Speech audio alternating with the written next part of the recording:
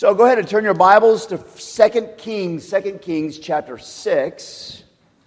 We've been doing a series on prayer. Sunday evenings, we've talked about different kinds of prayer. Wes even performed the most miraculous A to Z types of prayer, ways to pray. That one night, we've looked at the reasons to pray. We've just tackled this subject really well without hopefully wearing everybody out. I'm hoping everybody's encouraged. And so we're going to wrap this up tonight. So we're in 2 Kings chapter 6. And this is the story, one of the stories of Elisha. Elisha was the fellow who took over for Elijah. He watched Elijah taken up in chariots of fire. Remember that. That'll come up actually in what we're going to read here. And he continued Elijah's ministry. That's what he was doing. His calling was to continue Elijah's ministry of the Word in a realm that revolted against the Word. Okay? On so many different levels. And so we're going to read starting at verse 11 all the way to verse 23. So out of reverence for God's Word as it is read, please join me by standing. 2 Kings 6, starting at verse 11.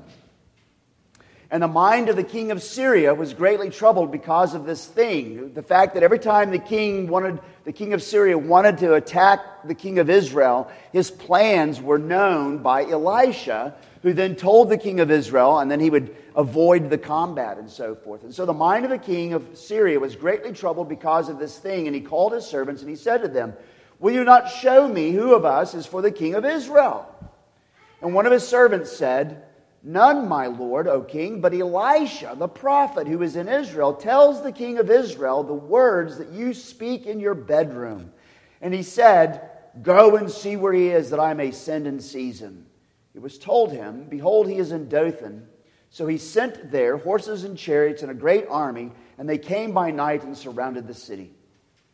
When the servant of the man of God rose early in the morning and went out, behold, an army with horses and chariots was all around the city. And the servant said, "Alas, my master, what shall we do?"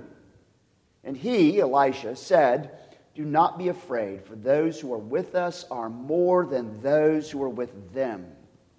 Then Elisha prayed and said, "O Yahweh, please open his eyes that he may see." So Yahweh opened the eyes of the young man, and he saw, and behold, the mountain was full of horses and chariots of fire all around Elisha. And when the Syrians came down against him, Elisha prayed to Yahweh and said, "Please strike this people with blindness." So he struck them with blindness in accordance with the prayer of Elisha. And Elisha said to them, "This is not the way, and this is not the city. Follow me, and I will bring you to the man whom you seek." And he led them to Samaria. And as soon as they entered Samaria, Elisha said, "O Yahweh, open the eyes of these men that they may see." And so Yahweh opened their eyes, and they saw, and behold, they were in the midst of Samaria. As soon as the king of Israel saw them, he said to Elisha, "My father, shall I strike them down? Shall I strike them down?" And he answered, "You shall not strike them down. Would you strike down those whom you have taken captive with your sword and with your bow? Set bread and water before them, that they may eat and drink and go to their master." And so he prepared for them a great feast. And when they had eaten and drunk, he sent them away, and they went to their master. And the Syrians did not come again on raids into the land of Israel. This is the word of the Lord. Thanks be to God. Let's pray. Lord God, we have spent most of 3 months talking about prayer. Now, what would you have us to do but pray and become a praying people? Therefore, stir us up toward that end. For Christ's sake, amen. You may be seated. I love this story for several reasons, and I'll give you the one that actually fits our series here, but I love that statement, "Those who are with us are more than those who are with them." That comes to mind often. And so in our Old Testament reading, it's Elisha's prayers that shock us. While his servant is panicky about this military unit that is surrounding the city. Notice how panicky he is. He says, "Alas, my master, what shall we do?" His servant, Elisha's servant, is panicky because he's walking by sight, not by faith. And all he sees is this this military unit, probably bigger than maybe a battalion-sized commando unit or something like that. He sees them and he looks and he goes, wow, we're outgunned and we're outnumbered and we're outmanned.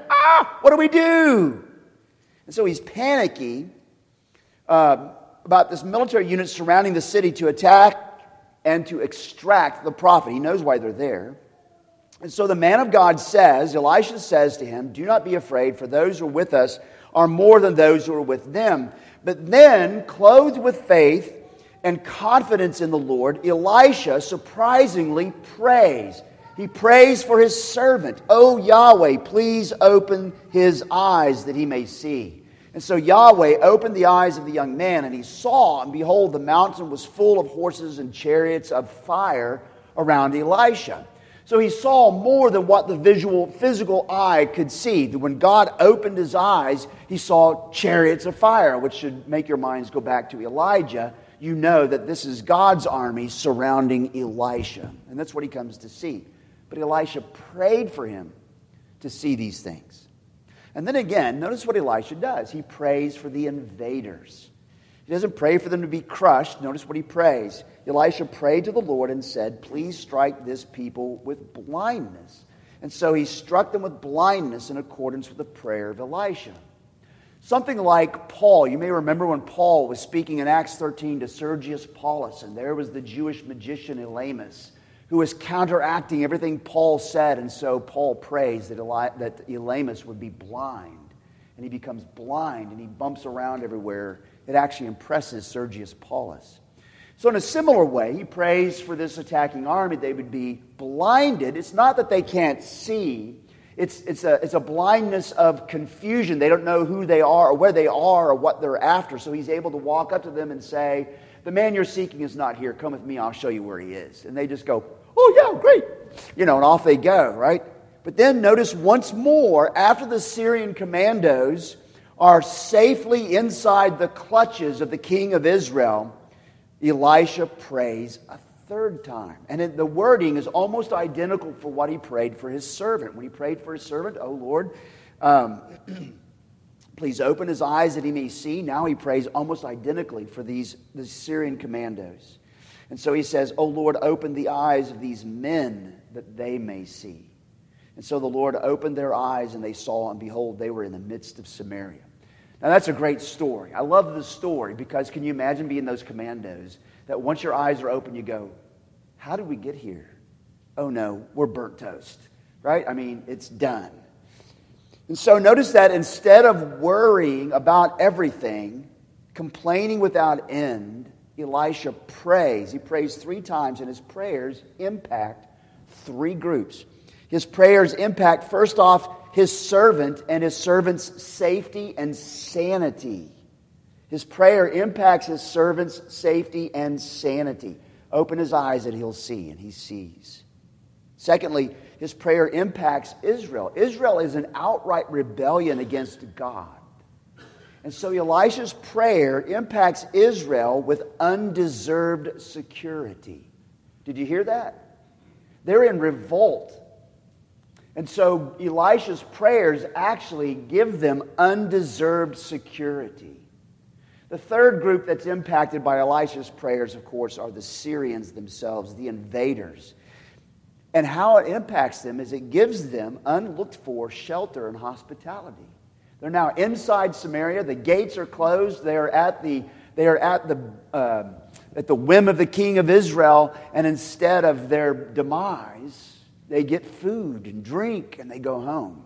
Right? So it actually impacts the invaders, giving them unlooked for shelter and hospitality. And so, my friends, just one last reason to encourage us in prayers. You think about Elisha praying and the impact it had on those 3 groups and the value and the importance of it. And so this whole series, for all these weeks we've been doing this whole series I've been hoping for and praying would fuel and ignite your desire and your drive to pray. That's been the whole purpose of the whole series. And so at the beginning of this series, several weeks ago, I passed out to you a very important paper on prayer by David Wells. You may or may not remember it. It was titled, Prayer, Rebelling Against the Status Quo. He wrote it in 1979. He says this in that article, quote, "Our praying, therefore, should look beyond the concerns of our private lives to include the wide horizon of all human life in which God is concerned. If the gospel is universal, and it is universal in its scope and in how it goes out, if the gospel is universal, prayer cannot be restricted to being local." I appreciate what David Wells is saying. Our prayer should be as big and as universal as the gospel. It cannot be restricted to the local self. And so it needs to include the wide horizon of all human life in which God is concerned. Is God concerned about the 2024 elections? Yes. Is God concerned about tax season coming up soon? Yes. Is God concerned that things may be missing from our shelves in the grocery store? Yes. And it doesn't just impact us, it impacts many others. So all the things that God is concerned about, those should be included in our prayer. So I appreciate David Wells' statement. And so throw out your prayer net to encompass more than just yourself. When we were stationed in Florida, I tried to pick up net fishing. Anybody ever done net fishing? It was a round net. It had weights out on the end, and it had ropes that went through the center out to the ends. And the idea was when you see a school of fish, you take it, and I couldn't do it, so trust me. I'm not even going to try to show you, right? But basically, you try to sling the net out over the school of fish, and then you pull the rope in the middle, and it scoops them up, almost like an old seine. Anybody ever do seining? You used to seine for minnows? Scoops them up in the middle, right? So think about your praying being the same thing, a net. Throw your prayer net out to encompass more than just yourself. Further, D.A. Carson, in his book, and I'm going to quote him again in a minute, in his book called A Spiritual Reformation, that I've recommended numerous times, reminds us that though rapid prayers, in the moment prayers, instantaneous prayers are okay and they're biblical, yet in the Western world, we often need to pray until we pray. We often need to pray until we pray. We need to bring prayer to a slow boil. Now, Moose should like that, right? Because he likes to cook pasta, right? You need to bring it to a slow boil. Yeah, that's right. So we need to bring our prayer often to a slow boil, giving prayer time. And so he writes, and you may remember this because I told you I used to be this little boy. He writes that in the Western world, we desperately need this advice, for many of us in our praying are like the nasty little boys who ring the front doorbells and then run away before anyone answers. Did anybody ever play that? I used to do that. Knock on the doors and then you run off, right? Very often we throw our prayers out and then we run off and we say, well, God didn't answer my prayer. Instead, we need to spend time praying until we pray, right? Bringing it to a slow boil. So be patient in prayer and follow the urgings of the Spirit when He prods you to slow boil your praying. So, dear friends, we are being repeatedly guided to pray and encouraged to pray, and we're being invited to pray. And so God is beckoning us to draw near as children to a Father who is able and ready to help us, says the Catechism. So first, we need to talk about let's pray. This is how we're going to end. Let's pray. And so let's pray as a praying person. Here's your first point. Let's pray as a praying person. I want you to remember our Lord Jesus was a praying person. Okay? I mean, you saw it when we looked at Luke 11, verse 1. Jesus was praying. When He was done praying, the disciples asked Him at that point, teach us to pray. He was a praying person.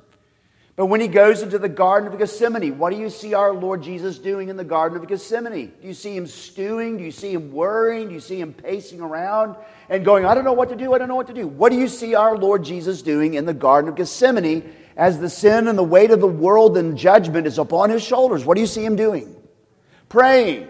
And when He's on the cross, what do you see our Lord Jesus doing on the cross? Father, forgive them. They know not what they do. My God, why hast Thou forsaken me? What do you see our Lord Jesus doing on the cross? Praying. Our Lord was a praying person. Our Lord is still a praying person. We sang that in one of the hymns that He continues to intercede for us.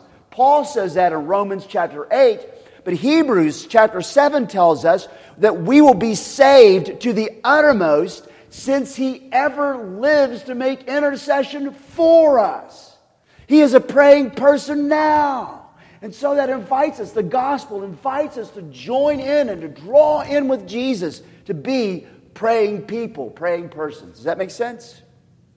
Even the Apostle Paul was a praying person. You can't miss it. All the way through his letters, there are prayers. Our call to worship, if you go back and read it, it's one of his prayers for the church at Colossae. He prays several times for the Thessalonians, and he writes the prayers in there.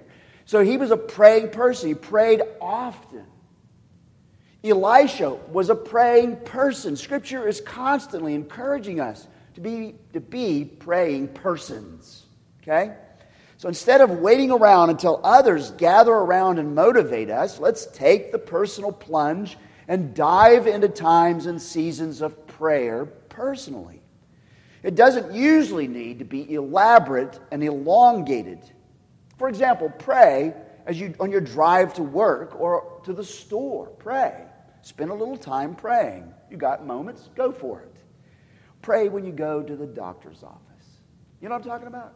So not only are you in the waiting room for 30 minutes after you were supposed to be there, you know what I'm saying? Then you get to the exam room. How long do you usually sit in the exam room before the doctor shows up? 30, 45 minutes, right? Guess what? The doctor just blessed you with time to pray. Instead, what do we normally do? That doctor, I can't believe my time is precious. He gave us an opportunity to pray. Take the time there. Spend some time praying while you're in the doctor's office. Or when you have downtime at work. Take those moments and spend some time. It doesn't have to be long. It doesn't have to be glorious and laborious. Just take some time and pray. Especially set up a routine time of prayer for every day. Now you can do that. Almost every one of you, I imagine every one of you wakes up in the morning, whether you know it right now or not, and you probably already have a day planner in your head. It may not be a real intense one, but it may be like 3 things. Drink coffee, take shower, do groceries. You got a planner in your head already. So you just add to that a little time with Jesus. Right? A little time in prayer. Just add it in there. It doesn't have to be long. Doesn't have to be hours. Doesn't even have to be half an hour. But make it a regular portion of your day. And if you actually put it in that little planner in your head, it'll begin to be easier to happen. The longer you do it, the more it happens. Does that make sense? Okay. So set aside a routine time of prayer every day. It doesn't have to be long. It doesn't have to be labored. But a time of focused delight and deliberation. Don't do the routine time because you have to. Do the routine time because you want to. I get to be with Jesus a little bit. Are you picking that up? That's huge. Our problem is that we often take it as a duty and we hack and grind. Take it as a delight. The Lord wants you to be with Him. Wow. So let me make out a little time to go be with Him. Okay? Make it a focused delight and deliberation. Because prayer is what God's children do. Again, in the words of D.A. Carson in his book called The Spiritual Reformation, effective prayer is the fruit of a relationship with God. Effective prayer is the fruit of a relationship with God, not a technique for acquiring blessings. So a lot of people need to hear that. It's the fruit of a relationship with God, not a technique to acquire blessings. Relationship. So be a praying person. Let's pray by being a praying person. But secondly, let's pray by being praying parents. Praying parents. Walk back through Hannah. Go back to 1 Samuel chapter 1 and 2, and you will notice before Hannah became a parent, she was a praying woman. And then after she became a parent, you find her in 1 Samuel 2, verses 1 through 10, a praying woman. She was a praying parent. As E.M. Bounds, and I quoted this for you before, I'm going to do it again. E.M. Bounds said this about Hannah, quote, praying women whose prayers, like those of Hannah, can give to the cause of God, men like Samuel do more for the church and the world than all the politicians on earth. And he wrote that like in 1913. What a great statement. Be praying parents. Maybe if you need more motivation, take a stroll right along with Augustine's teary-eyed mother, Monica, who wept and prayed and went to the church building. She went to the church building to do it. She wept and prayed for days on end, and then she was encouraged by the pastor. It is not possible that the son of so many tears should perish. Let Monica be an encouragement to you. But also, maybe you've never been a parent, or maybe now you're a true, thorough, empty nester and there's no kids ever at home. My friends, you are still mothers and fathers in the church. Listen to me. You are still mothers and fathers in the church. Those kids look at you, look up to you. We make vows as a congregation when we do children's baptisms and stuff, right? You are still mothers and fathers in the church. So guess what? Be praying parents. Praying for the kids in our church. We did it this morning as part of our congregational prayer. How many of these kids in this church need our prayers? Okay, thank you. Be praying parents. Okay?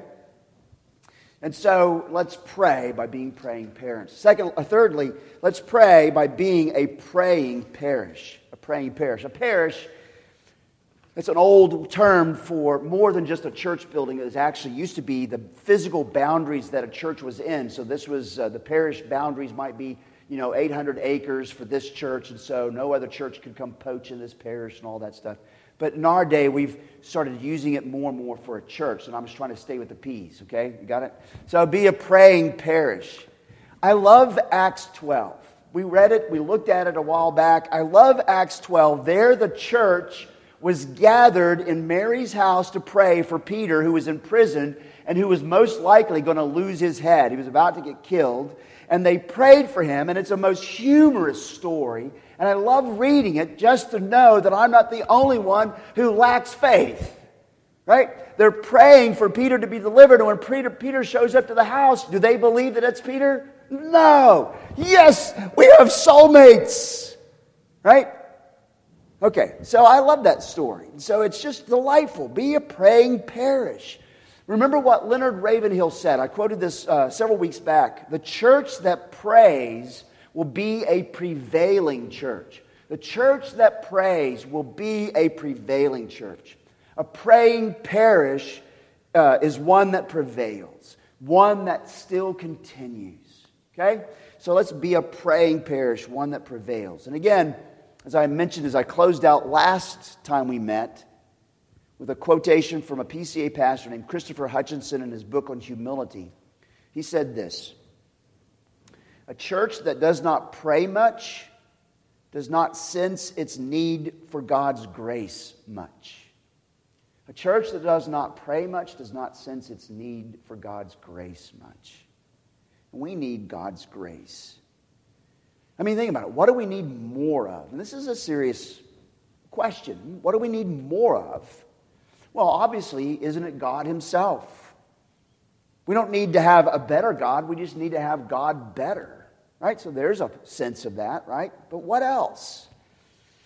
If we have a sense of our need for God's grace as a congregation, what would be things that we should pray for us? Well, I've got 4 suggestions. Thanks for asking. Number 1, we need more people. Let's just be honest. We need more people. And you could say this just about any church you go to. We need more older people. We need more younger people. We need more single people. We need more married people. We need more teens. We need more 20s. We need more senior citizens. We need more parents. Not so that we become a megachurch. I have no desire to be a megachurch. I'd rather plant more churches, right? But we need more. There's lots of things that need to be done for us to continue the mission that God has given us to do. We need more people. Secondly, we need help with the people we have. We need help with the people we do have. Think about it. We have aging people. Right? We have some aging. Think about Scranton. We need people to help drive. We have, Phil needs our encouragement. Greg Swafford needs our encouragement. We have aging people. We need people to help us. We have young people. We need help with the young people. We have wayward people. We have disoriented people. We have all kinds of people. We need help with the people that we do have.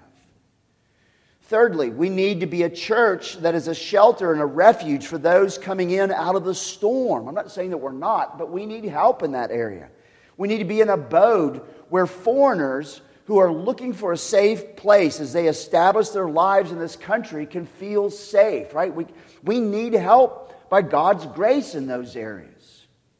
Or fourthly, we need to be a congregation who is being and bringing the gospel to neighbors and ne'er-do-wells. We need to continue to be that kind of church. We need help being that kind of church. It's not an easy, natural task. We need God's grace to help us to continue to be those things. I mean, think about it. Today, we baptized Rachel. Was that awesome? And you remember, what did Wes say? We need to pray for 12 baptisms in this church.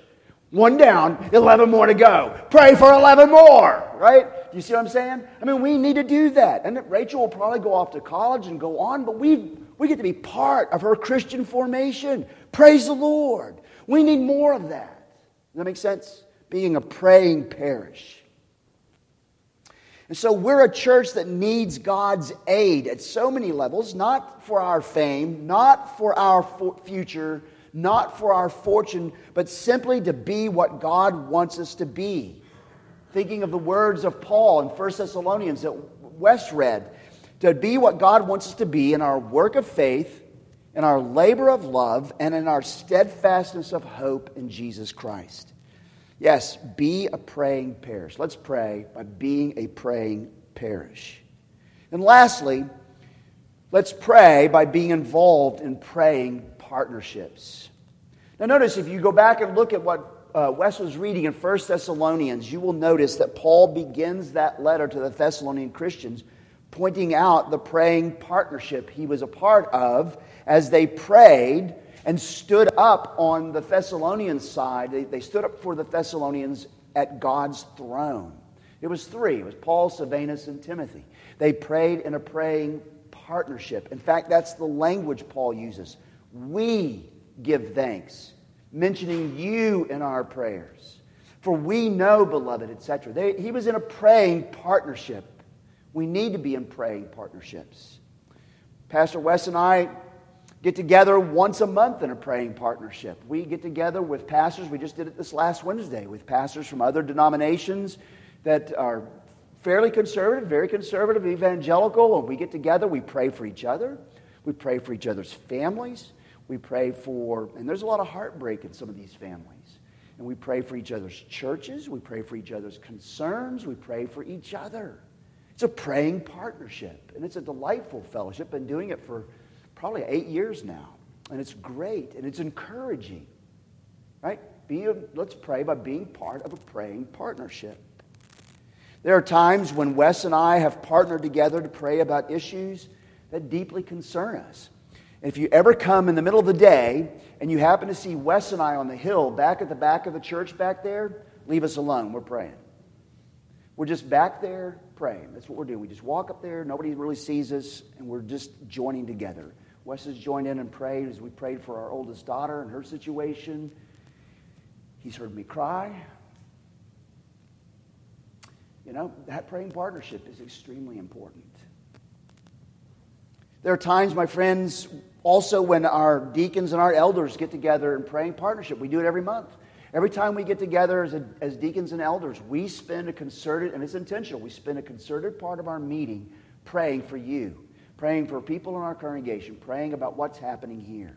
It's a praying partnership. It's really helpful. It's beneficial. It's encouraging. I have a friend who's a United Methodist minister, but the joke is that he got up on the table one day in his parish meeting and said, with his shoe hitting the table, "I'm the voice of orthodoxy here." You know, it was pretty funny. But anyways, my friend Paul, he and I have been in a praying partnership for 16 years. Call each other on the phone. His wife had cancer. When we were in sabbatical, called us. When we were in sabbatical, when the first report of her cancer came in, and he said, "Please, let's pray." You know, praying partnerships. So praying partnerships are important. Let's pray by being part of praying partnerships. And so, my friends, those are the 4 points. But if you're looking for some extra motivations, I have 3, actually. Try these on for size. First off, Bernard of Clairvaux, a medieval scholar and monk, whom John Calvin, oddly enough, seemed to enjoy quoting in his institutes. Bernard of Clairvaux is reported to have said this, quote, Satan's temptations are grievous to us, but our prayers are more grievous to him. And so, my friends, if there's no other reason that rings your bell, if for no other reason, let's pray to grieve the evil one. Secondly, John Owen wrote one time, quote, "He that would be little in temptation, he that would be little in temptation, let him be much in prayer." If for no other reason, then, let's pray and put temptation to flight. Let's pray. Thirdly, I mentioned this several weeks back, almost at the very beginning, the story by T.M. Moore, where he was talking with that woman in deep depression. I told you I would never do what he does here, but I love his analysis at the end. He was talking to this woman in deep depression, and he asked her if she had thanked God for the depression. Do you remember this story? He said, "Have you ever thanked God for that depression?" And she replied, "That's abnormal." And his observation was this: precisely, it's normal for us to worry about everything, pray about nothing, and complain without ceasing. That's what's normal for us. And so being praying persons, being involved in praying, is abnormal. So I want to ask you, this is where we're most challenged. I want to ask you, what so distresses you that you should actually be praying instead of being worried, instead of being prayerless, instead of complaining ceaselessly? What distresses you so much that you should be praying? Your children? Your adult children? Our denomination? The larger national concerns? Our need for rain and our concern about drought? The growing fame and success of LGBTQI plus whatever other letters go in there? The social tsunami. I had a ruling elder back in Midland who said one time to me, he says, "Pastor," he says, "I feel like we're in a social tsunami." You know, is it the social tsunamis? World wars? The stress that Vlad might actually go crazy and push that button? And mutual assured destruction breaks out or whatever? The elections? The end of the world as we know it? What is it that so distresses you that you should be praying instead of running around worrying about everything, prayerless and complaining without ceasing? What is it that so distresses you? You should be praying. So what will it take for us to deeply desire to surrender our complaining without ceasing, to relinquish our worries and become prayerful people, to become prayerful parents, to become a prayerful parish, to become intentionally, to be involved intentionally in praying partnerships? What will it take? And so let me end with William Cooper. Right? I love this line. It's on the little flyer that we put out for this whole series. We've been quoting it through the whole series, and we're going to end with it. Prayer makes the Christian's armor bright, and Satan trembles when he sees the weakest saint upon his knees. Let's pray.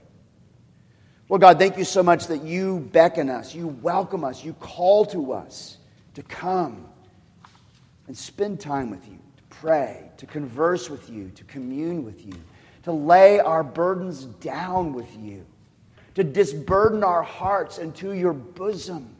Lord, forgive us for the fact that we often revolt against that. The normal things we do is worry about everything, pray about nothing, and complain endlessly. Dear God, forgive us for Christ's sake. Help us to be deeply prayerful. To join with our Lord Jesus, who was truly and is even now a praying person. It's in Jesus' name we pray. Amen.